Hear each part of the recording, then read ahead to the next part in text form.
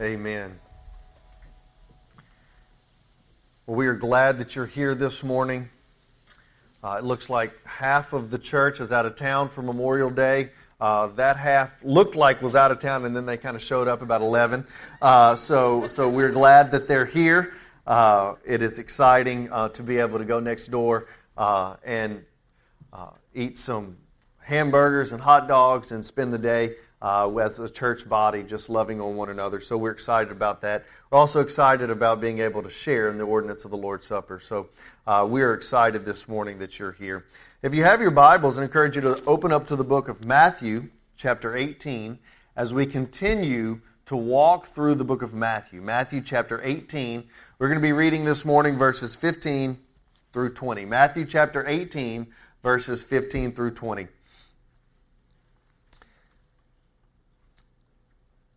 Matthew chapter 18, verse 15. And if your brother sins, go and reprove him in private. And if he listens to you, you have won your brother. But if he does not listen to you, take one or two with you, so that by the mouths of 2 or 3 witnesses, every fact may be confirmed. If he refuses to listen to them, tell it to the church. And if he refuses to listen even to the church, let him be to you as a Gentile and as a tax gatherer. Truly I say to you, whatever you shall bind on earth shall be bound in heaven, and whatever you loose upon earth shall be loosed in heaven. And again I say to you that if 2 of you agree on earth about anything, that they may ask it, and it shall be done for them by my Father who is in heaven. For where 2 or 3 have gathered together in my name, there I am in their midst. Let's pray. God, we pray this morning that we would see this text and that we would be able to apply it rightly into our lives. Lord, may your holy word speak to us. May it convict us of our failures. May it convict us of our short-sightedness. Lord, and may we see your word clearly. May we be moved by your Holy Spirit. It's in Jesus' wonderful name we pray. Amen. I've titled this morning's message, Get Glad, Not Mad. Don't get mad, get glad.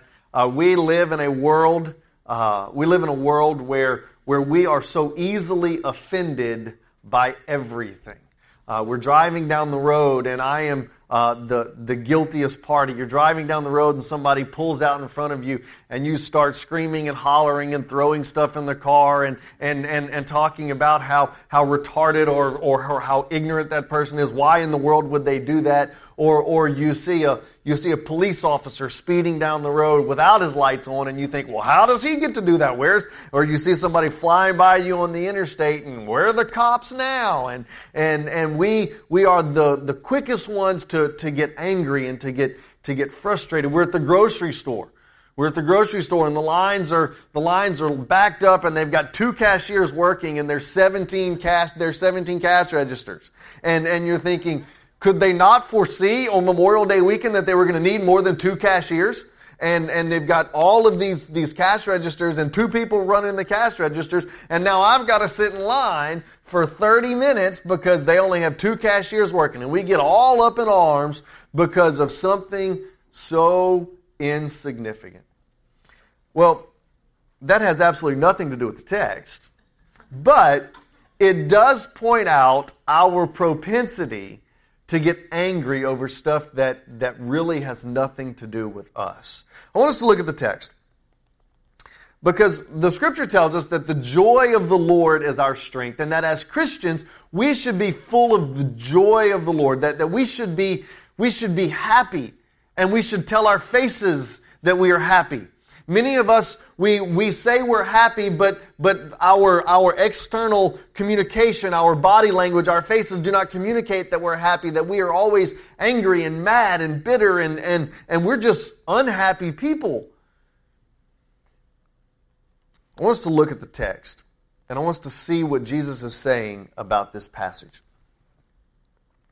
Now, we ended last week's sermon talking about Jesus pursuing those who have strayed away from the flock. This passage in Matthew chapter 18, verses 10 and 11, talks about Jesus pursuing that one sheep who is strayed, that one sheep who has gone away.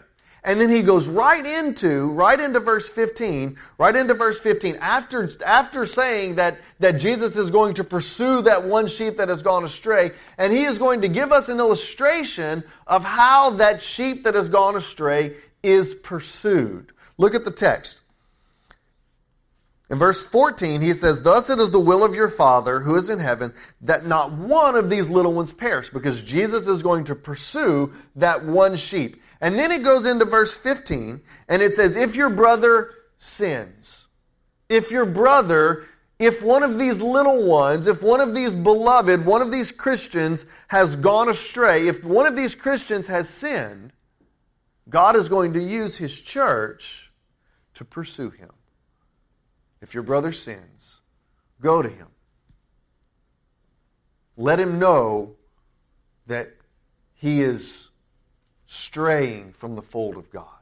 And if he won't listen, bring 2 or 3 and let him know that he's straying from the fold of God. And if he still won't listen, then bring it before the church and let him know that he is straying from the fold of God. And if he's still unwilling, then you must conclude that he is not of the fold of God, and you must pursue him with the gospel. That is Jesus' exhortation. But I want us to understand something that many of us have read this passage, have heard this passage preached, and have misinterpreted this passage. Many of you have in your text, in your Bibles, a little phrase in verse 15 that says, "If your brother sins against you." How many of you have that "against you" in your text? If you notice, in many of your Bibles, there's going to be a little footnote by that. Is there? Yes, no, maybe so? In that little footnote, it should say something like, the earliest manuscripts omit "against you."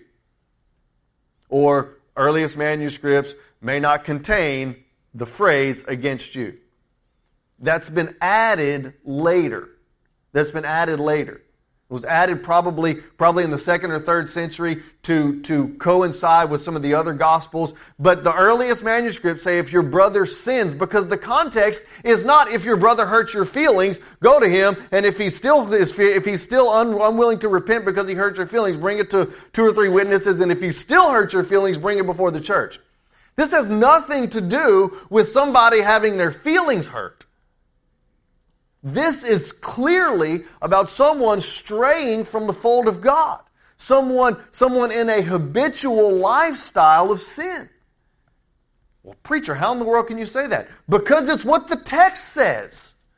Jesus says, if I have a fold of 100 sheep and one of them goes astray, then I'm going to pursue that one of them who goes astray. And this is how I'm going to do that. If your brother has sinned against you, if your brother has sinned, if he is caught in trespass, then you who are a believer is going to go to restore such a one. Paul encouraged us to do this in Galatians chapter 6, verse 1. He says, if your brother is caught in any trespass, you who are spiritual are to restore such a one in the spirit of gentleness. The idea is to go to our brother, not because he's hurt your feelings, not because he said something and you got all up in arms. Notice the text. It is not about us. It is about restoring someone who is in broken fellowship. I want us to point out something that the Scripture teaches us about our own personalities. Go with me, if you will, to the book of Proverbs. Go with me, if you will, to the book of Proverbs. Proverbs chapter 19. I want us to see what Solomon encourages the wise man to do. Look at chapter 19, verse 11. We who are in Christ are to emulate the characteristics of Christ.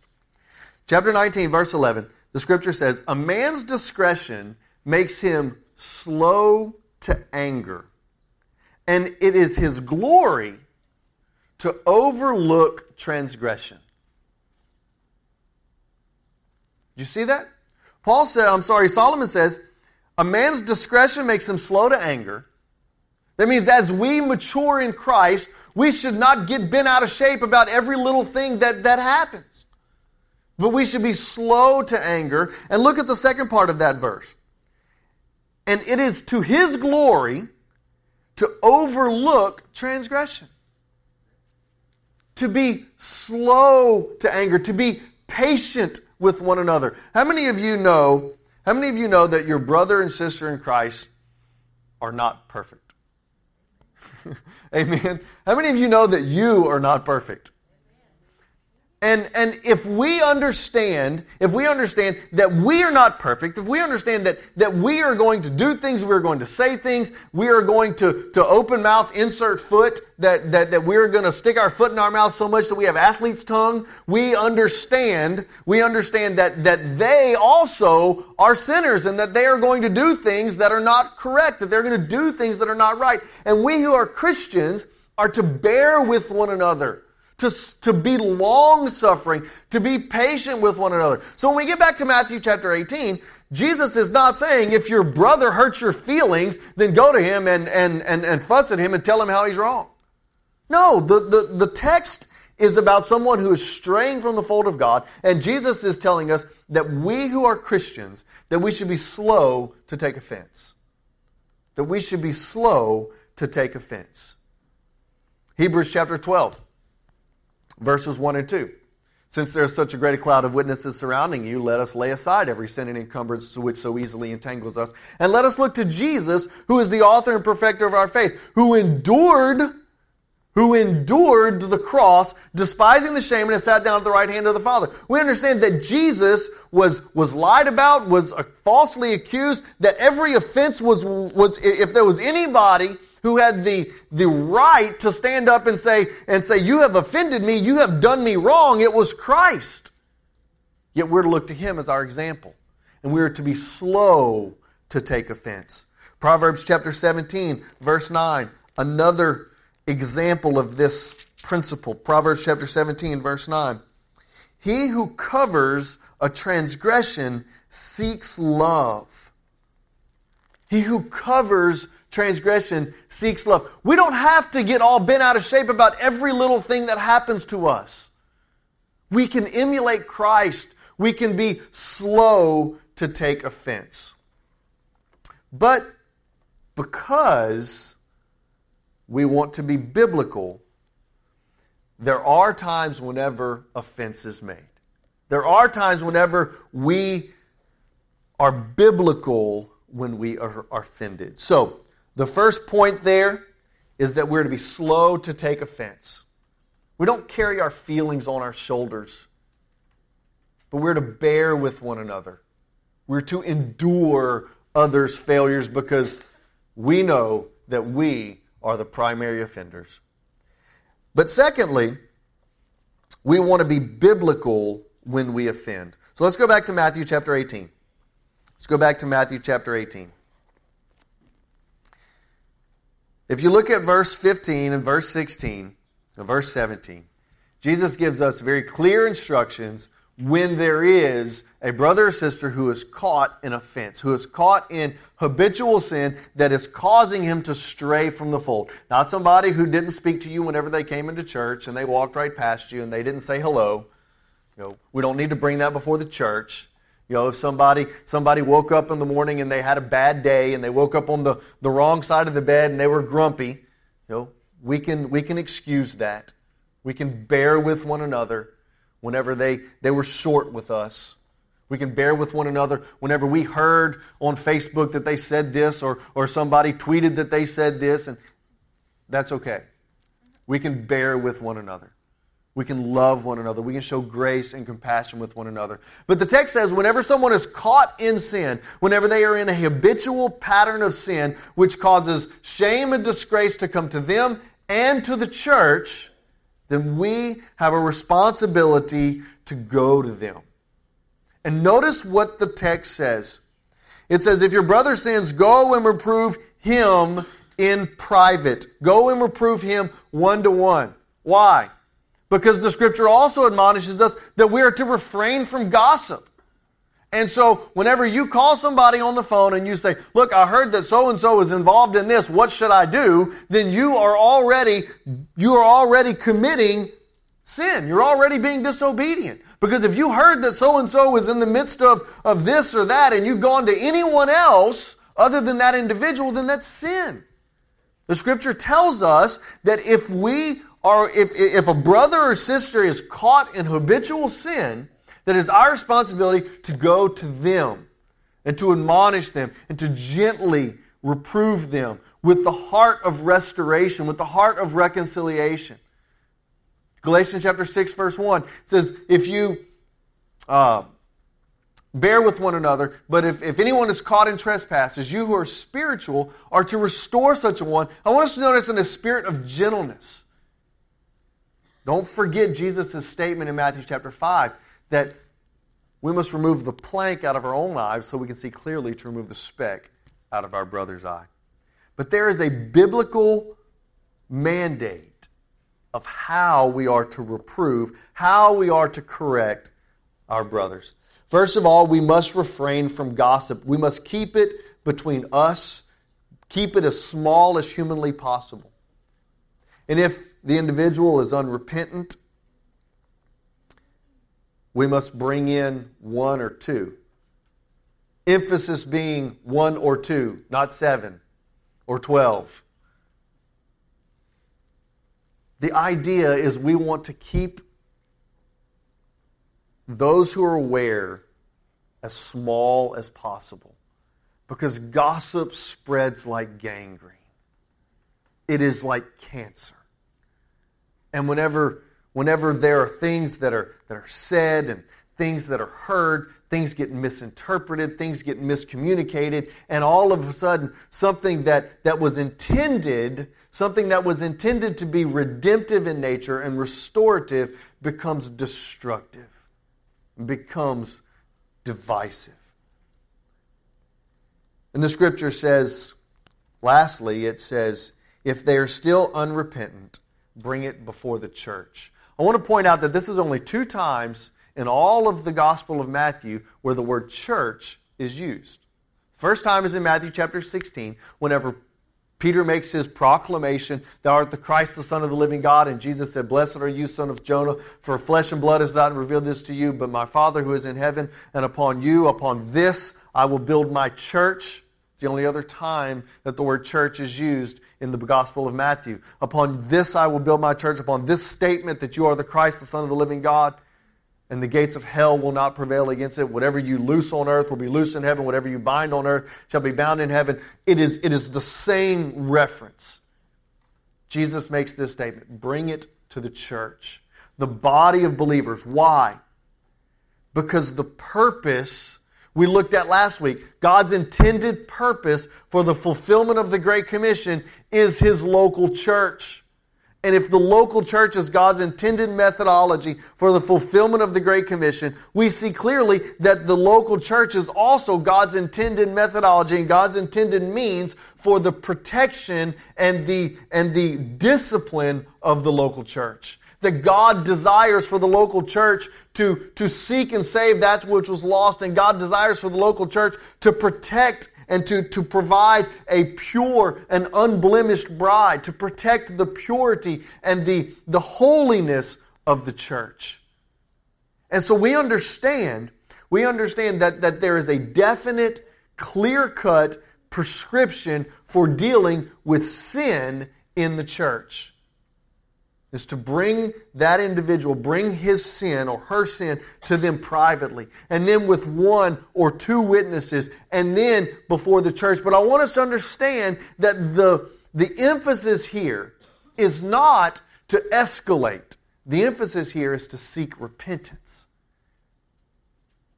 If you go to your brother or sister who's caught in sin and they repent, then the issue's done. It's over. We say, well, what happens next week whenever they're caught in the same sin? Well, then you go to your brother again. And if he repents, it's done. What happens if he does it the next time? Jesus is going to address this in the next few verses. Peter says, how many times we do this? Jesus says, as many times as it takes.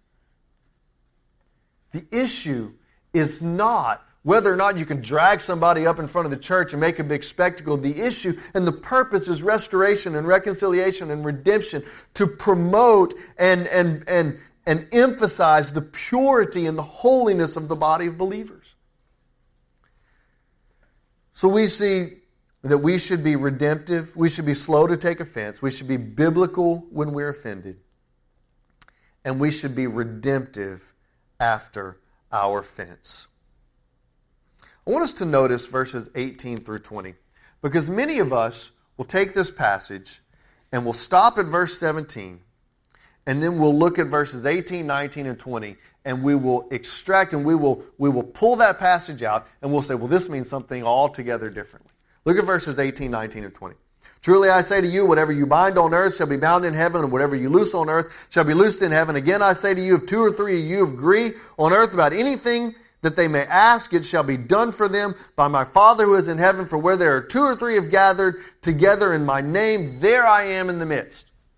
How many of you have been to a prayer service and somebody is praying for healing, or somebody's praying for God to move in a revival, and they quote Matthew chapter 18, verse 18, and says, if 2 or 3 of us gathered and we agree that God is going to answer us. Has anybody ever been to a prayer service and say, well, if 2 or 3 of us agree, then God has to answer us, and if He doesn't, then He's a liar? That is not what this passage is talking about. It's not talking about a passage of healing. Jesus is very specific. He just said, bring 2 or 3 witnesses to your brother, and if he is unrepentant, bring it to the church, and if he is unrepentant, then you are to remove him from the body of believers. You are to remove him from the fellowship. That is specifically what Jesus is talking about. When 2 or 3 agree in my name, when 2 or 3, the body of believers agree that this brother is sinned and he is in a habitual pattern of sin and is unrepentant, then he shall be removed from the fellowship of the believers. He shall be removed from the body. Why? Because we want to punish him? Because we want to bring out the hammer and make him a spectacle? No, not at all. We go to the story of the prodigal son.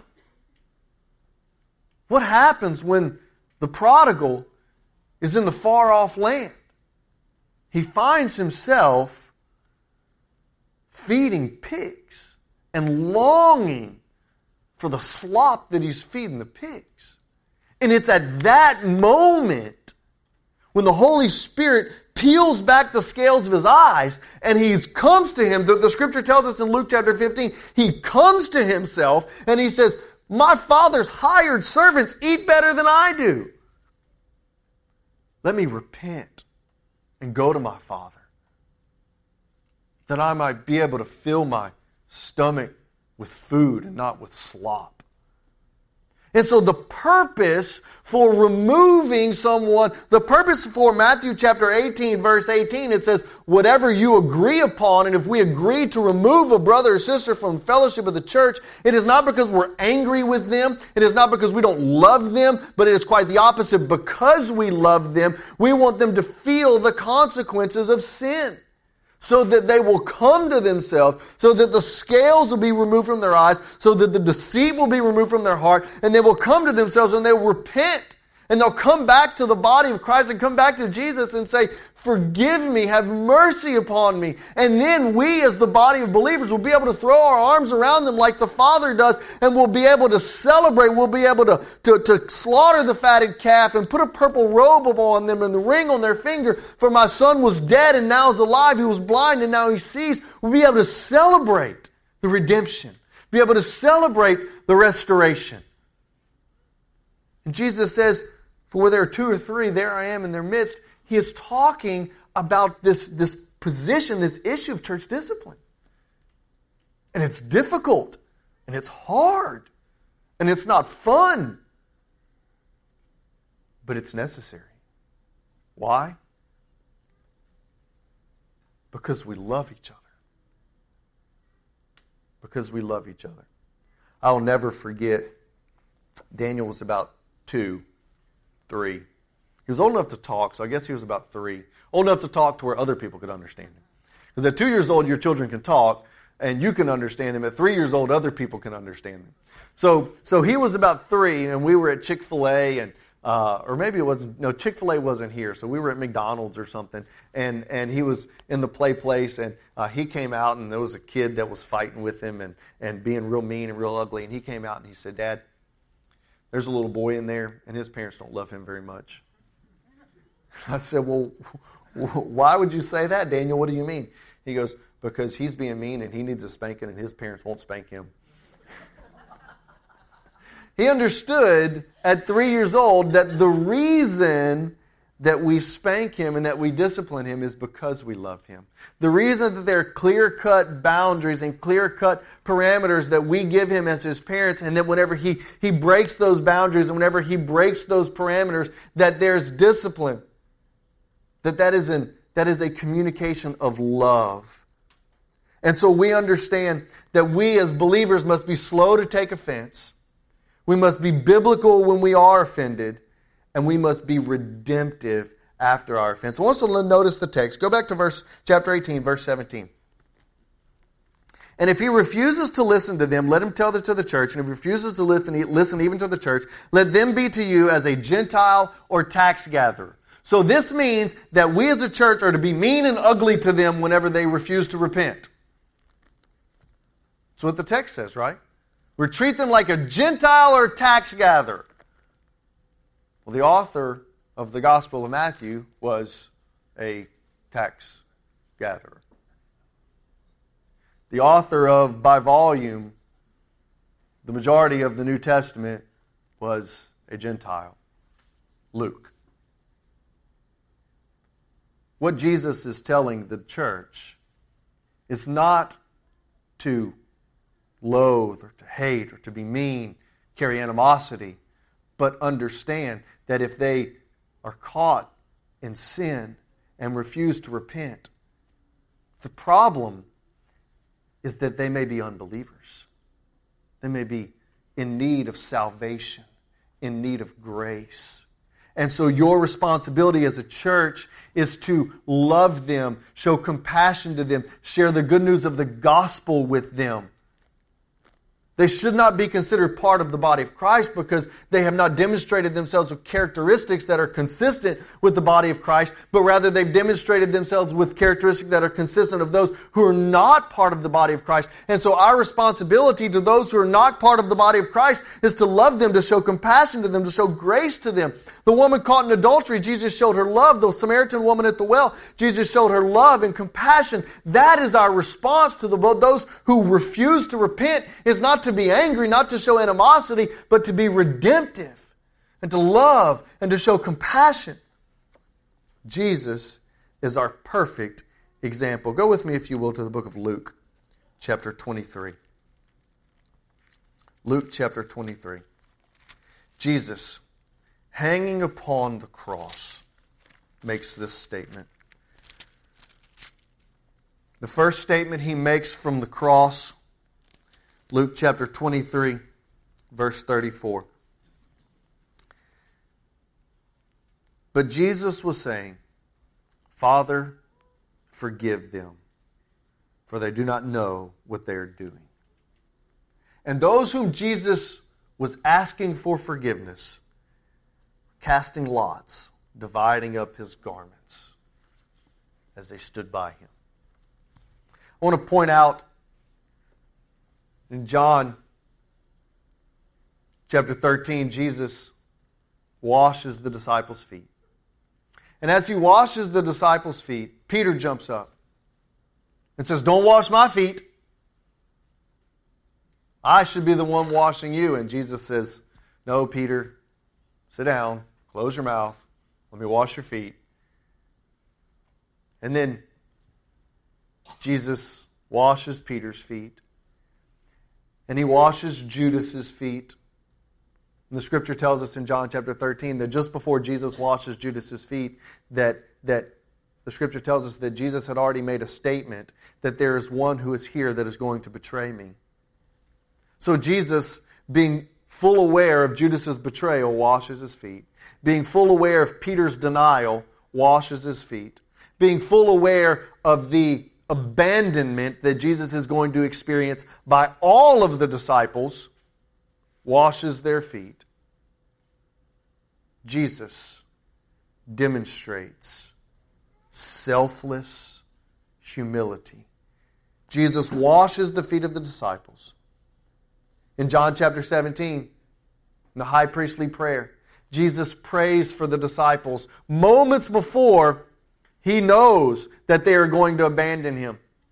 As He's praying for them, Jesus knows that just a few hundred yards away from them, from Jesus, Peter and James and John and the disciples are sleeping after He's told them, keep watch. The hour is coming when the Son of Man is going to be exalted. Keep watch. My hour has come. Keep watch. And He knows that they're sleeping, and Jesus goes away and He prays for them and He says, Father, keep them. Don't take them out of the world, but send your Holy Spirit to keep them, to guard them, to protect them. Knowing all that the disciples would do, all that how they would fail Him, Jesus washes their feet. Jesus prays for them. Jesus goes to the cross and dies for them.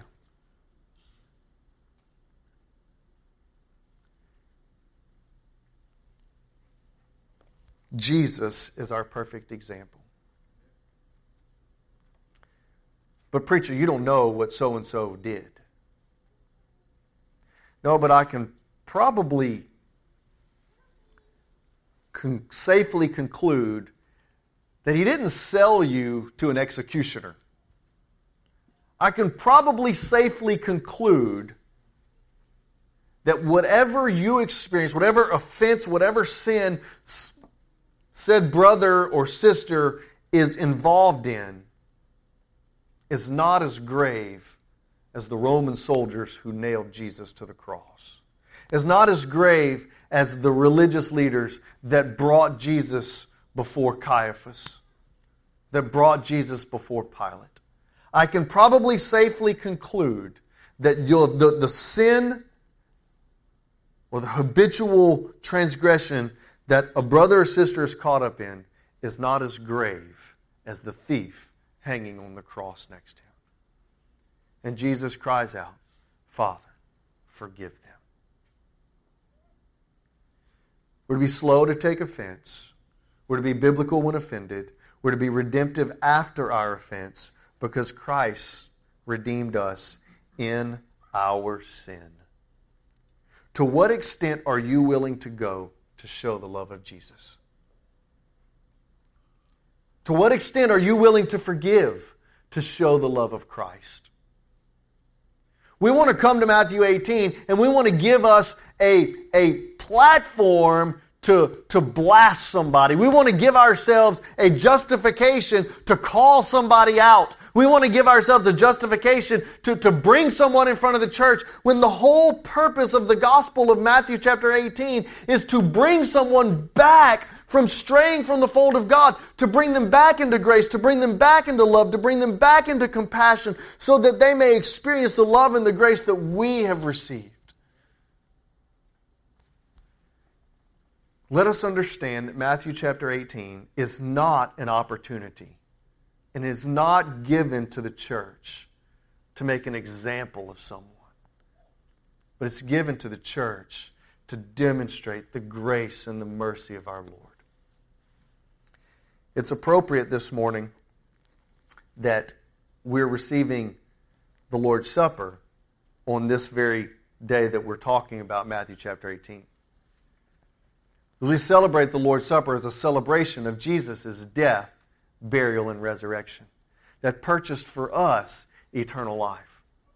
The Scripture says in Romans chapter 5:8 that God demonstrates His great love for us in that while we were yet sinners, while we were enemies of God, while we were haters of God, Christ died for us. And that we are the recipients of grace. The Scripture is also very clear. Paul encourages the church in the book of 1 Corinthians that we're to be careful how we receive the Lord's Supper.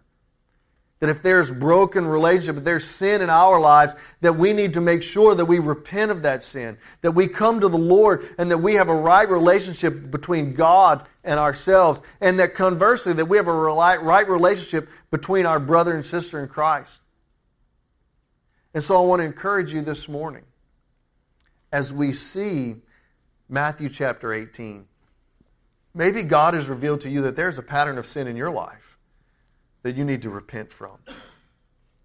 Maybe God has revealed to you that you need to go to a brother or sister in Christ You need to seek their forgiveness. Maybe you need to go to a brother or sister in Christ who's straying from the fold of God and beckon them. Bring them back to the fold, because God has ordained the church to be the fulfillment of the Great Commission. Don't let today pass without doing business with the Lord. Will you join me in prayer? Father, we thank you that your word is true. We thank you that you meet us in our need. We thank you that in Christ we have redemption. Lord, there's someone here this morning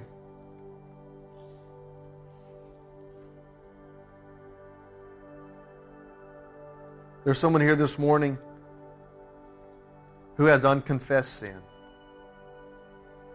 If that's you, I want to invite you to come. The Scripture tells us that if we confess our sin, that He is faithful and just to forgive us. The Scripture tells us that where sin abounds, so grace abounds that much more. There's some of you here this morning who are that prodigal son, and you've been straying from the fold of God. And this morning, the scales have been pulled off of your eyes, and you've been able to see clearly.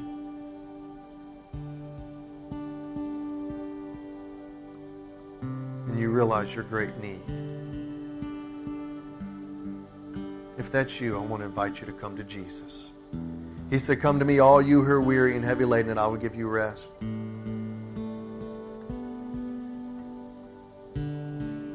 There are some of you here this morning who need to experience the redemption that's found only in Christ. There are some of you here this morning who need to make Redeemer your church home. That God has called you to be a part of what He is doing here at this place, at this local body.